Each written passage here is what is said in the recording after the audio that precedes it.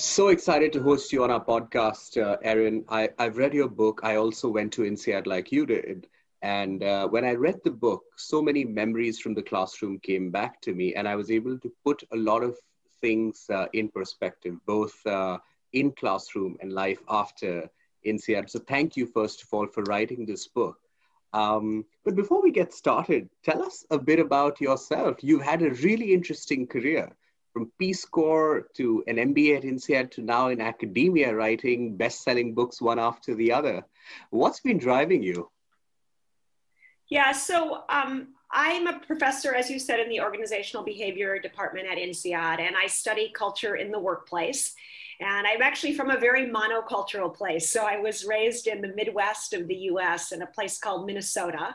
And it was then as an adult that I started moving to other countries. So first I moved to, as you said, to Southern Africa, where I was a volunteer teacher. And then I moved to Southeast Asia for a while. And then 21 years ago, I moved to Paris. So I live in Paris currently. My husband is French. My children have recently told me that they are French. And I spent most of my career working on this system that I call culture mapping, which basically breaks culture down into 8 behavioral scales. So we can look at how cultures build trust differently in different parts of the world, or how they make decisions differently in different countries. And then we can map countries up next to one another in order to think about how to lead more effectively in different parts of the world, or how to improve our global collaboration. So that's been my main focus. And I wrote my first book, The Culture Map, about that topic. And then lately I've been focusing more on corporate cultures, which was the topic of my newest book, No Rules Rules. Yeah. How did you get interested when you went to INSEAD as an MBA student? First of all, why did you go to INSEAD? What was driving you? And how did life in academia happen? It's an unconventional choice for many MBA candidates.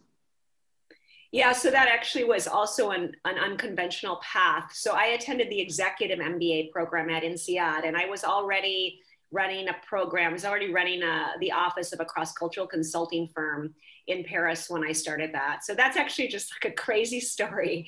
I was attending the executive MBA program, and they were looking, INSEAD was needing people to do more work in this field. So I just started collaborating with some of my professors and had the opportunity to start teaching in some of the classes, and one thing led to another. So that wasn't like a plan, it just happened that way.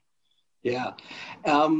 And your interest in cultural intelligence, different cultural contexts, must have been like something that was introduced to you by your experiences or your curiosities, because as you said, you grew up in a fairly monolithic culture. What was the origin? Was your mom a huge influence? You reference her in the book. How did it happen? Well, my parents are both psychologists. Okay. So, of course, what I study is the psychology of groups, right?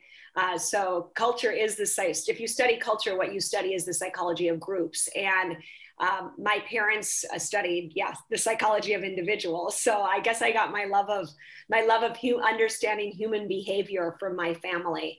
But my love of travel, that was my own.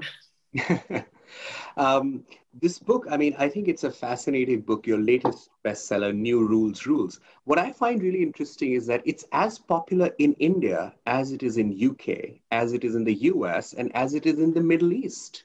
And because Network Capital is a very global presence, so I find that when we talk about New Rules Rules, it strikes a chord with everybody. So there's something in the book which transcends, I think, Netflix as a company, which transcends and one nationality or culture. It's something really fundamental that you touch upon in the book.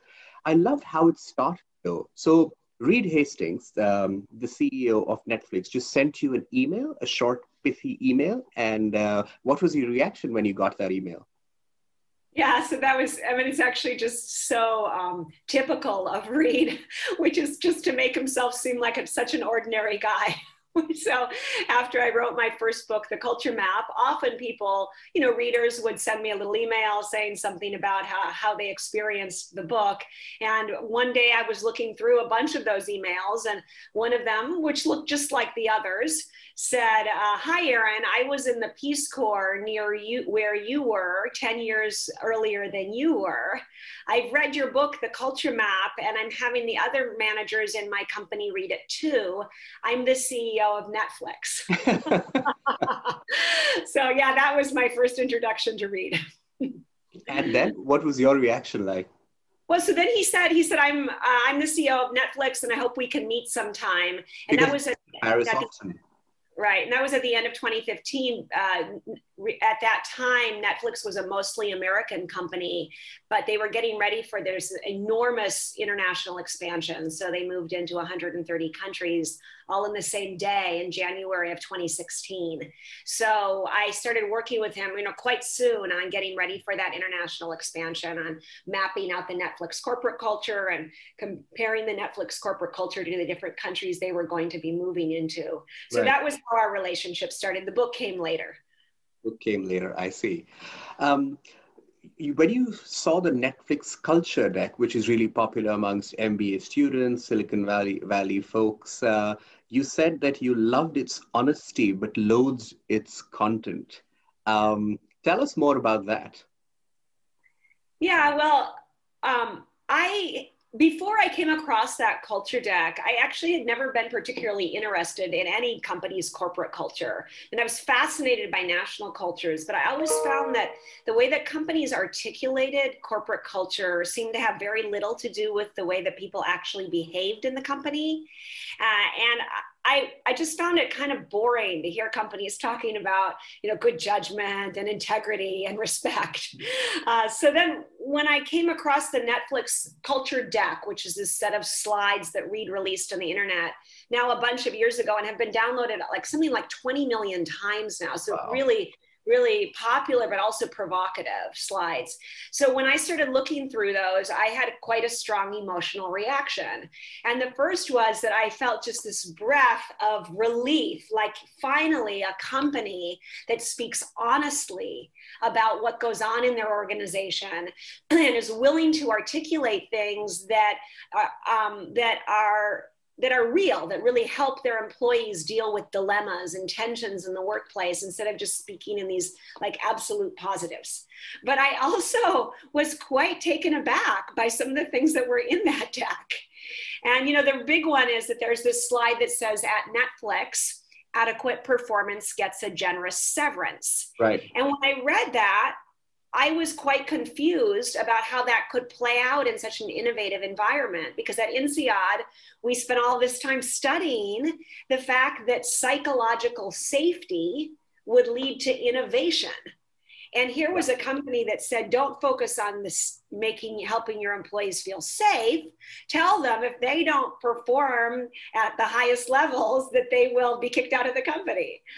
So that was, it was quite startling. And there are other things in the deck, right? Like Netflix, our vacation policy is there is no vacation policy. Right. And at Netflix, our expense policy is act in Netflix's best interest. And I just couldn't figure out. I understood how you could use to have that lack of policy or rules in a small company where everyone could kind of keep tabs on one another. Right. But in a company with thousands of people, how could you have that absence of policy or rules without having just incredible inefficiency? So Right. that was my first reaction. Got it. But Netflix was also doing really well at that time. How did you and Reed sort of decide that this is something that will perhaps shape the strategy and the future of the company? Were there some challenges that you had spotted early on that you thought would blow up? Because when things are going well, companies tend to be, nonchalant about such things.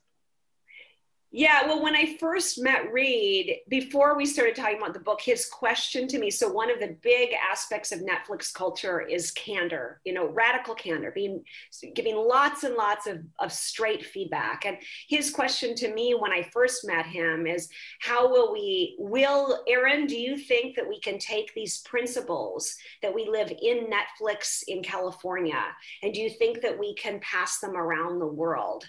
Right. And my answer to him, he didn't follow my advice. I mean, I said to him at that time, I said, well, you know, Reed, I don't understand. I don't think that you can take that level of candor and apply that in a place like Japan or Singapore or Brazil. I just don't see how you can do that without it destroying the relationships and the goodwill in the office. And I remember he said to me, well, you know, that is fundamental. That candor is fundamental to our success. So I can't change that one. Right. Do you have something else for me? And then I said, well, you know, if you really can't change the candor, the other thing you can work on is being more relationship oriented. Right. There at that time, it was really task oriented company. And I was like, you know, if you're going to be really direct with candor, but not focus on building the relationships in the organization, then that's going to just be a recipe for disaster in many countries of the world. And he said, oh, that we can do. And then he really started focusing on relationship building more. Right. And you've also had some, you know, the book has many examples of how different cultures can, you know, interpret different things to different ways. But you've had some personal experience as well when you as an American trying to make a presentation, say in Paris or some part of Asia, the response has been mixed until you had to adapt your style to convey the message. Why is this style so important when we're trying to land the message? Even in written communication, does it come out when, say, an American is writing versus, say, a French person's writing? Oh, well, sure. So that's, I think, the most important thing that we need to recognize when we're working internationally is that even if you think culture is not impacting you, it probably is. And when we have these moments of feeling that something is a little bit awkward, or maybe that's the person we're working with hasn't responded in the way that we expected, it's really important that we can ask ourselves the question, you know, is this cultural or is this personal? And, you know, my first book, The Culture Map, I really help you answer those questions. I'll just give you like a very simple example. So in my culture, in the American culture, it's very common and appreciated that after a telephone call that I would do a recap in writing of everything that we've said, right. And I would send that out to you. I was working with someone from the Emirates a while ago from Dubai, and he said, you know, in my culture, if we have a discussion on the telephone and we make some decisions verbally, and we have a little bit of a relationship, that would really be enough for me. But my American colleagues, when after the call, they get off the phone and they put into writing everything we've decided. Right. When I get that, I always have this like emotional reaction, like, oh, they don't trust me. Right. Or they don't think I'm good on my promise. And that leads me to not feel close to them.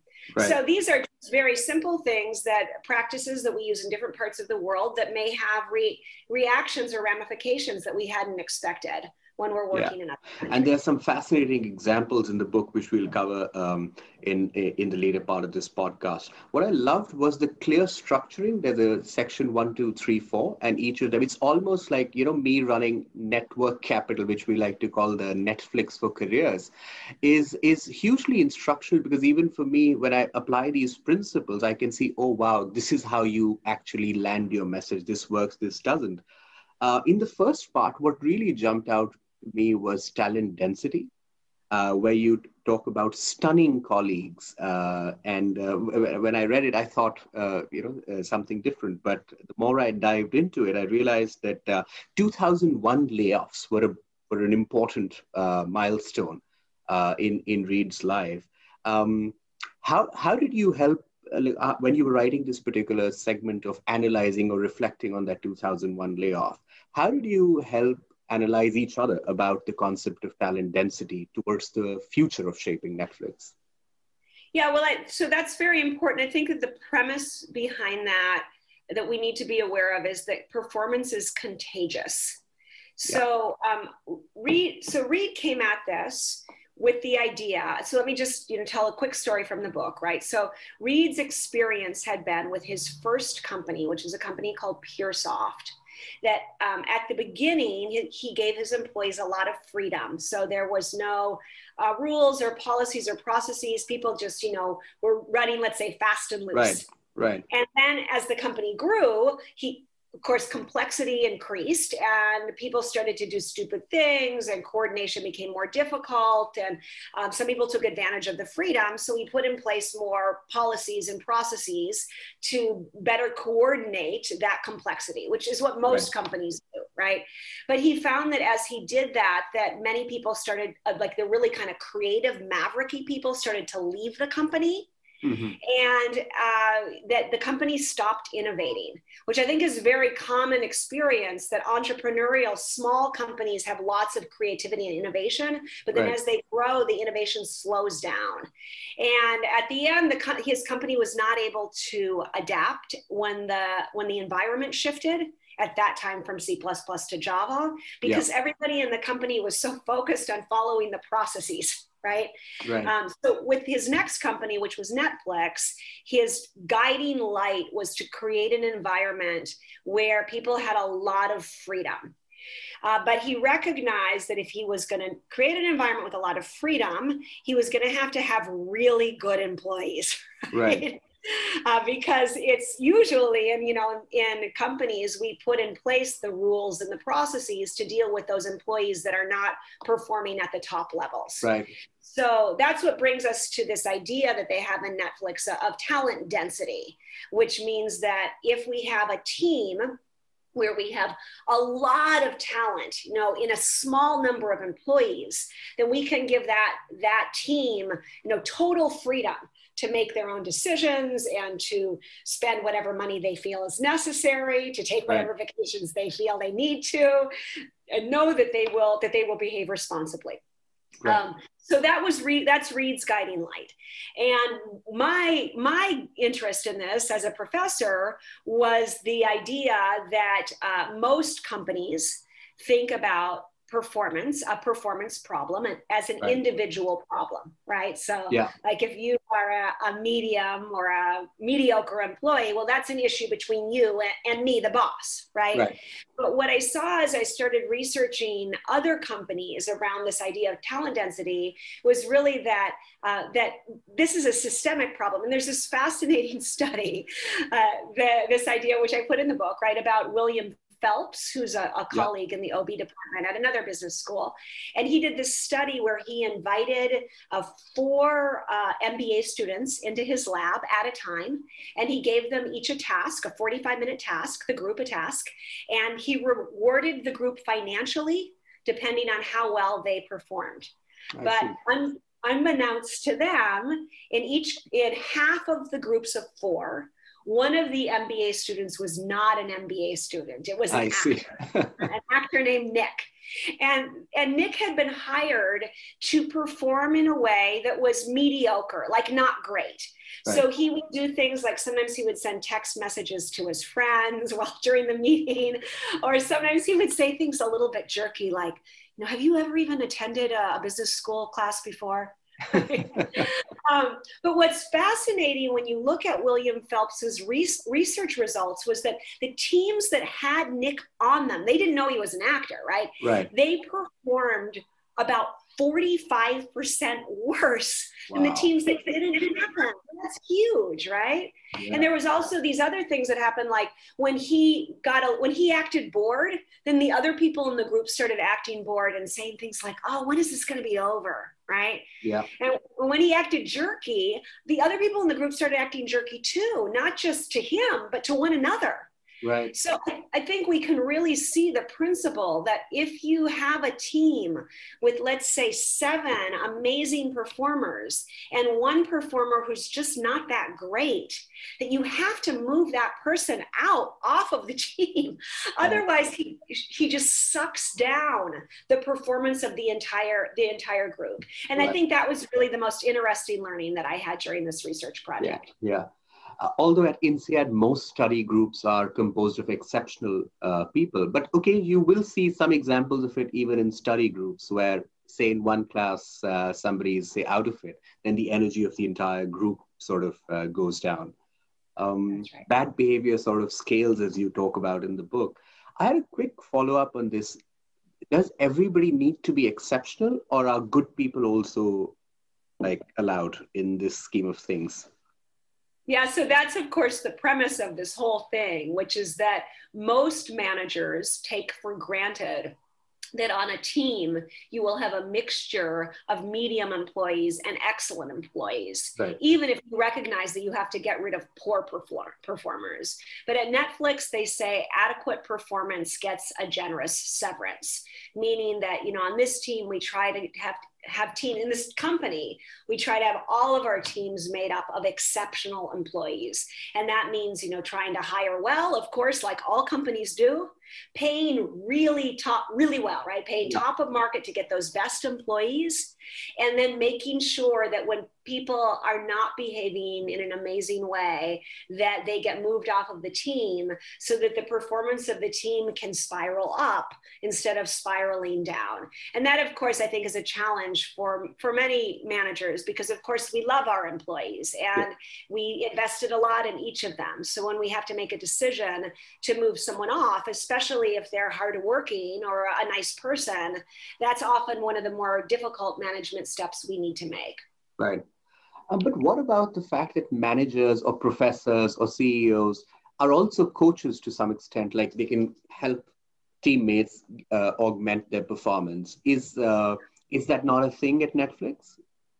Well, I think that brings us to the second point of the whole no rules, rules philosophy, right? So, okay, so they have something they call freedom and responsibility, right? And freedom and responsibility, as we've said, starts with high talent density. So starts with having teams that are made up of stunning colleagues.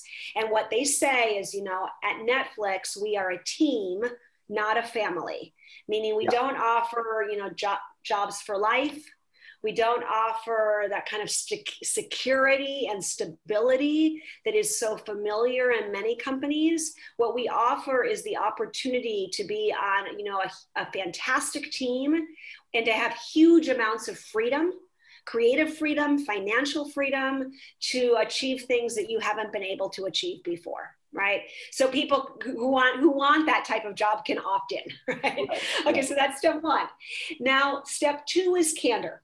And candor is about the fact that if you want to take that team to the, you know, to the highest levels, you then need to have a lot of feedback, feedback from the boss to the staff, feedback from one employee to another employee, and feedback from the employees to their boss. And once you get that kind of candid feedback going, then you'll see that the entire performance boosts up to another level. Plus, the fact that we don't have any policies means that we need candor, so that if people start to take advantage of the freedom, that other people on the team will, you know, say, hey, wait, I don't think that's okay. And therefore we become accountable to one another. And you talk about this term constructive candor in the book, which I thought was so fascinating that in Netflix, I believe that not giving feedback is considered to be going against the interest of the company, but it's a particular way that employees there give feedback to each other. Do you want to tell us a bit about that constructive candor? How might it work for people? Yeah, so I think that that's very, very interesting. And what they do say at Netflix is that if you have feedback that you could provide to somebody that would help them to be more successful, whether that be to your boss or to a colleague or an employee, and you choose not to give that feedback, that is in effect being disloyal to the organization, right? Okay, so this is like a big responsibility. And that being said, I think often when people hear about this candor, I mean, I know it made me quite uncomfortable when I first heard about it. I didn't like the idea of being in an environment where people would be constantly telling me negative things about my work. Right? It did come across as aggressive, right? At least in the initial part of Netflix. It startled me. I have to say, throughout the whole time I was there, it startled me. But it always helped me. Every time it happened, it helped me, but it startled me. And I mean, I give these examples in the book, but it happened again and again. Like once I was giving a presentation to a big group of 500 leaders, and I gave the group a short discussion to have in small groups. I came down from the stage, and as I was walking around, one of the women in the audience was speaking really animatedly to her small group. And when she saw me, she called me over, right? And when I came over, she said, "Oh, Erin, I'm worried that the way that you are facilitating the discussion from the stage is undermining your point." And then she had just explained to me, you know, what she thought the problem was.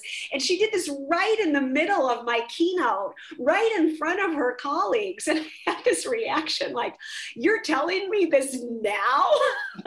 But I had 3 minutes before I had to go back on stage. So I was able to really think about what she said. And I recognized that she was right. And I thought of a better way to facilitate the interaction when I went back. And I have to say, you know, it had a huge positive impact on the presentation. Yeah. So that's really where we see what candor is like. Often it doesn't feel good. And you sometimes wish even that you didn't hear it at the moment. But when you reflect on it, it can be very helpful. Yeah. So the intentionality of candor really matters. At least it helped you land that keynote very successfully and make that very inclusive. And I let the readers read the book to find out what I'm saying. But I think this was fascinating that very uncomfortable feedback in the middle of that keynote was perhaps the best thing that could have happened to you at that time. Yeah, that's right. And so she's following, let's say she's following the feedback guidelines at Netflix. So there's, what I've been calling the 5 A's. They don't say that, it's too gimmicky for them, but they tell you over and over again what they are. Yeah. And I think that this is a great guideline for feedback in all organizations. Yeah. The first guideline is that when you give feedback, you need to give it in a way, you only should give the feedback as a gift to others if you really think that it will help them to improve, right? Yeah. And the second one, so that's that you give the feedback with positive intent. And the second is that it's actionable, so that that person actually has something clear that they can do in order to improve their performance. And then when you receive feedback, you need to show appreciation, even if you don't feel good when you receive it. Say thank you.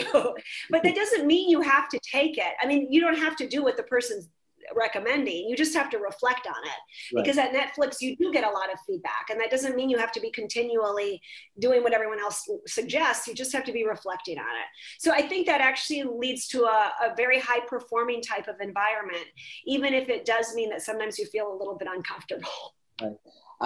Just the last bit on feedback does feedback become too much sometimes? Like, are there people who really crumble under feedback, even when the other person giving it is perhaps coming from a point of being helpful, but the listener is really taken up? Yeah, I mean, okay, so feedback is an aspiration. And of course, humans often don't like to give or receive feedback, because when we receive feedback, our amygdala, right, which is the most primitive part of our brain, sends off alarms, right? If you tell me, like when she told me, "Oh, your facilitation is undermining your point," you know, I have this alarm bell that goes off in my amygdala, which says, "Oh my gosh, you're going to be kicked out of this group," right? That's the human worry. The human worry is to be kicked out of the group. So of course, then I feel like fighting or fleeing. And of course, I know when I give feedback to other people that their amygdala might start setting off alarms. So I don't like it either. So what they do at Netflix is they have a few ways of really making sure the feedback gets out there. And I do recommend this to all companies. So one is that they put feedback on the agenda frequently, which means that I might come into the office and I might look at my agenda and I might see that there's a meeting on my agenda at 3 p.m. and it says feedback with Jane. And, you know, maybe Jane's my employee. And when Jane comes in, I know that she's going to ask me for feedback about her. And then she probably has some feedback for me that she thinks will help me perform better. So just like finding those moments and having it be normal, that on a daily basis you have, or on a weekly basis, you have some kind of feedback meeting on your schedule, that really brings it out. And then the second one I have to say is kind of weird. So the second system they use, I mean, when I first heard it, I thought it was shocking. They do these live 360 feedback dinners. I don't know if you can imagine what that would be like doing that with your colleagues, but they bring together their team for a dinner, and then each of them takes a turn. And like when it's my turn, we go around the table, and everybody at the table gives me feedback about how they feel I could improve my performance. So it happens in front of everybody. And I thought that sounded really humiliating when I first heard about it. I thought it sounded horrible. But it's funny because when I talked to Netflix employees about it, they convinced me of the value so much that I started doing it with my own team. Because what I learned, people would say things like, Erin, of course it's you get kind of nervous when you go into those dinners, but then once you get started, you see it's going to be fine. Everyone's getting feedback and everyone's trying to help you improve. No one wants to hurt you or to punish you. And at the end, you realize, gosh, that was the greatest developmental moment of your life. Right. So I actually think that that's a very radical step for feedback, but something that a lot of teams could benefit from. Yeah. And work life and personal life, I mean, people try and segregate, but you and your business partner also happen to be you and your life partner, your husband Eric. Do you both give each other a lot of feedback at work and in personal life? That's a very personal question. Oh, well, let's say, what will I tell you about my marriage? Let's just say I'm a little bit more radically candid than he is. Oh, wow. Maybe we should start the feedback dinners with our children. Well, maybe. Section 2 is amazing. You already talked about being on top of the market. I loved also this 13 secrets norm. I didn't know that I had 13 secrets, 5 of which I had never told anybody. But now I know. I have a big shot business school professor telling me that. So, I need to ask you a bit more about it.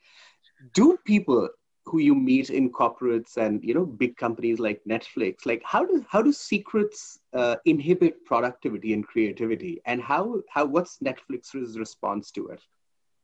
Well, I think it's fascinating because I believe every organization and every leader, if you say to them, do you promote transparency?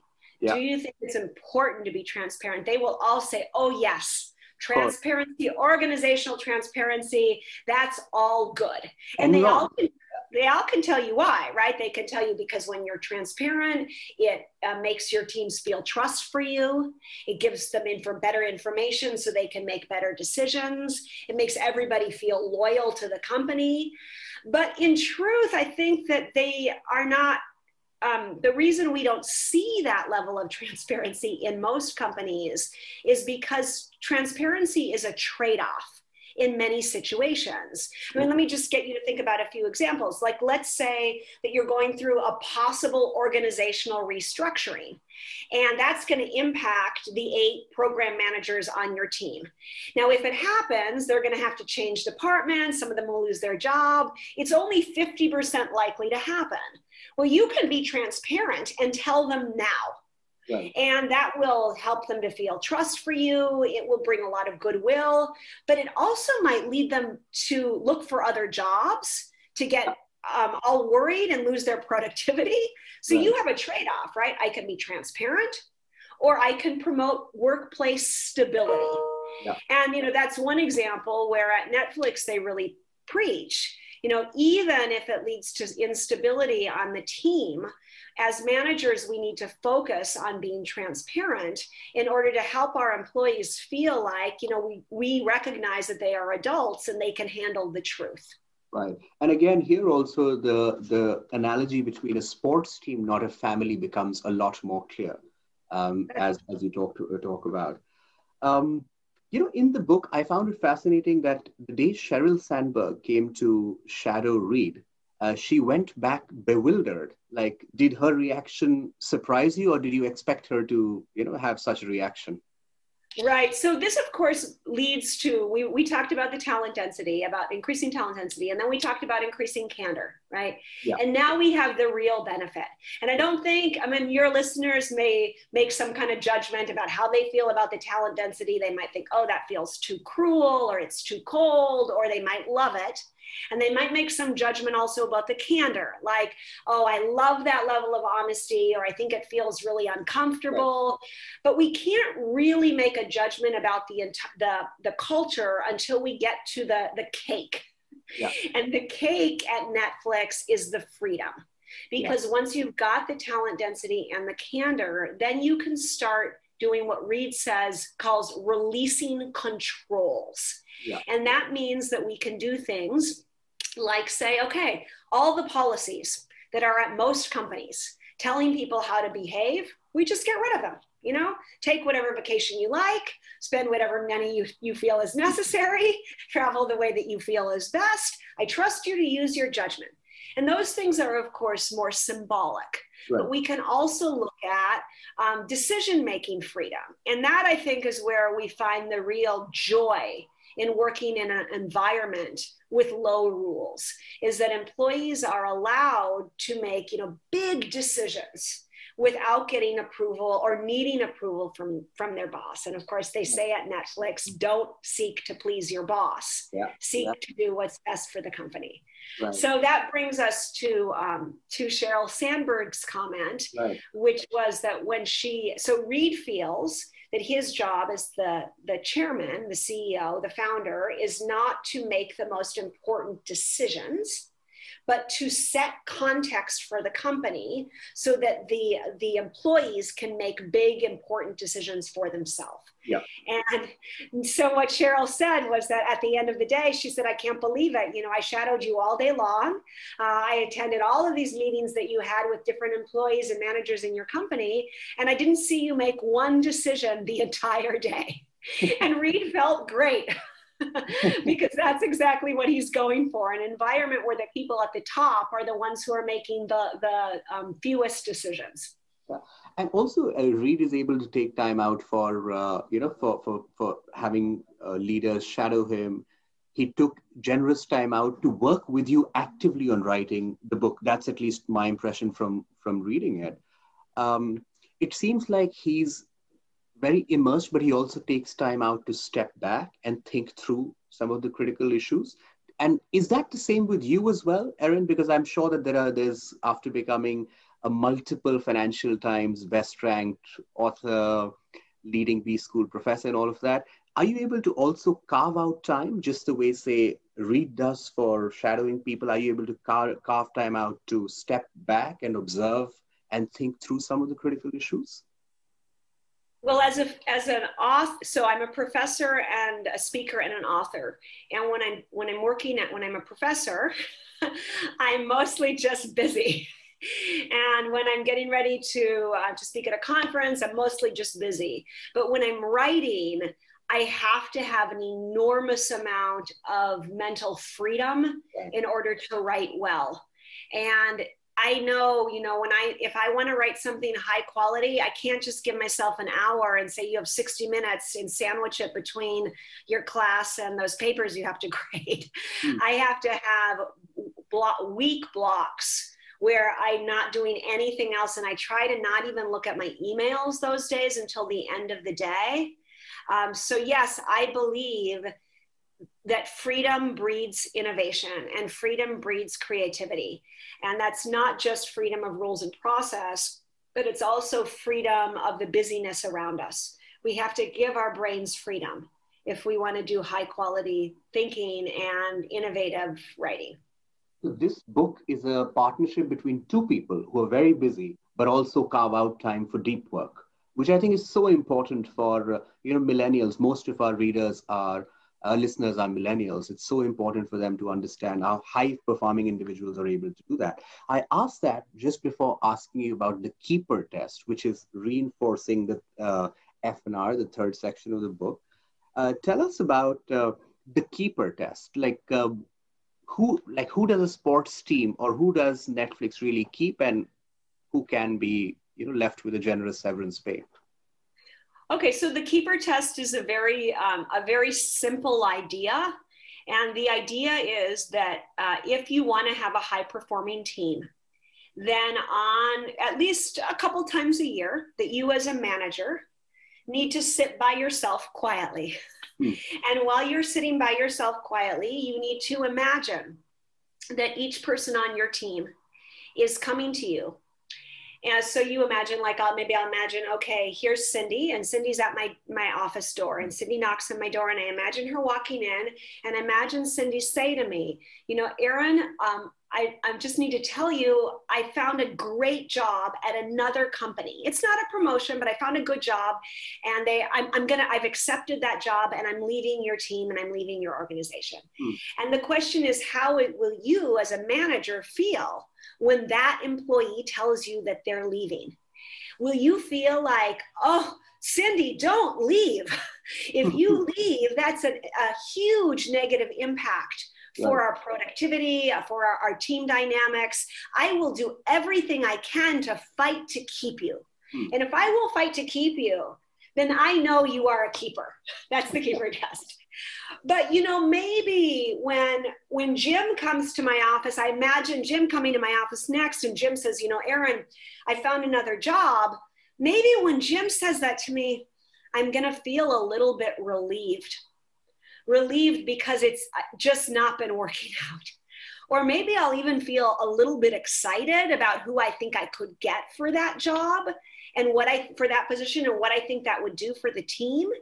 And if you have someone on your team and they came to tell you they were leaving the company, and you would feel some level of relief or maybe excitement, that is a clear sign that that person is not who you need in that spot at that moment. So then you have to ask yourself, have I been candid?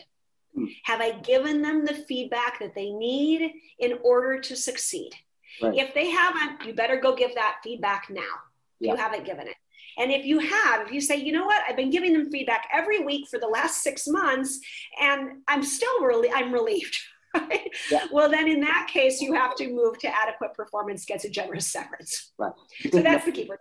Netflix doesn't do PIP, right? Performance improvement plans, which is there in most corporates, if I'm not mistaken. Right. Well, that's just an example of the type of process.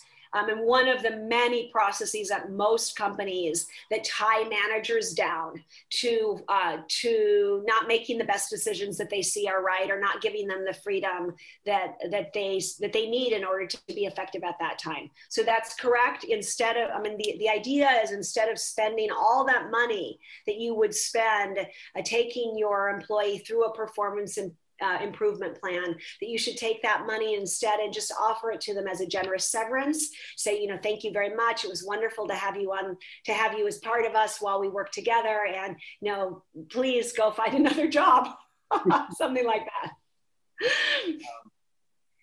At the end of the book, you talk about something very interesting, which is what context did a person fail to set in order for, you know, Jim to arrive at this situation. So it seems like it's a series of conversations to be had, a missed context that needed to be set but wasn't, and you explain it in the most charming words with the help of Little Prince.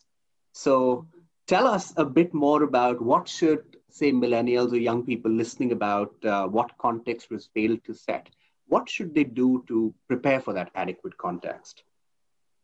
So what they say at Netflix is lead with context, not control. And the idea is that in most organizations, in traditional organizations, decision-making is like a pyramid, right, with the chairman at the top of the pyramid, and then the lower level employees at the bottom of the pyramid. And the lower level employees can make small decisions, right, but as decisions become bigger or more expensive or more important, they get pushed up towards the top of the pyramid, right? So that's a vast majority of companies follow that process. Now at Netflix, the decision-making is like a tree. So the context tree. And with a context tree, you have the chairman that's at the roots, that's underneath the earth, setting the context for the employees. Like, these are our annual goals. This is the direction that we're moving. These are the things we need to keep in mind as we're moving there. And then you have the senior vice presidents who are at, let's say, the big trunks at the bottom of the tree, who are setting more context for their departments.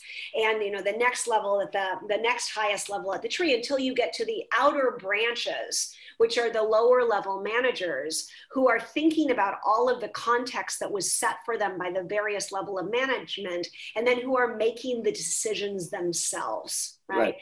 So I actually think that what's wonderful with that image is you can see that with a pyramid, you can only grow so fast because the chairman is the bottleneck. Right. Versus with the tree, you can have an incredible rate of growth. You can grow as fast as your talent allows you to, right? And the environment allows you to.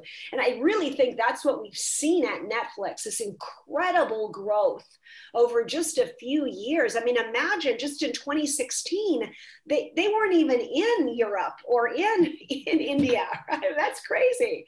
Yeah. And that's happened because of this tree type of decision-making process. Yeah.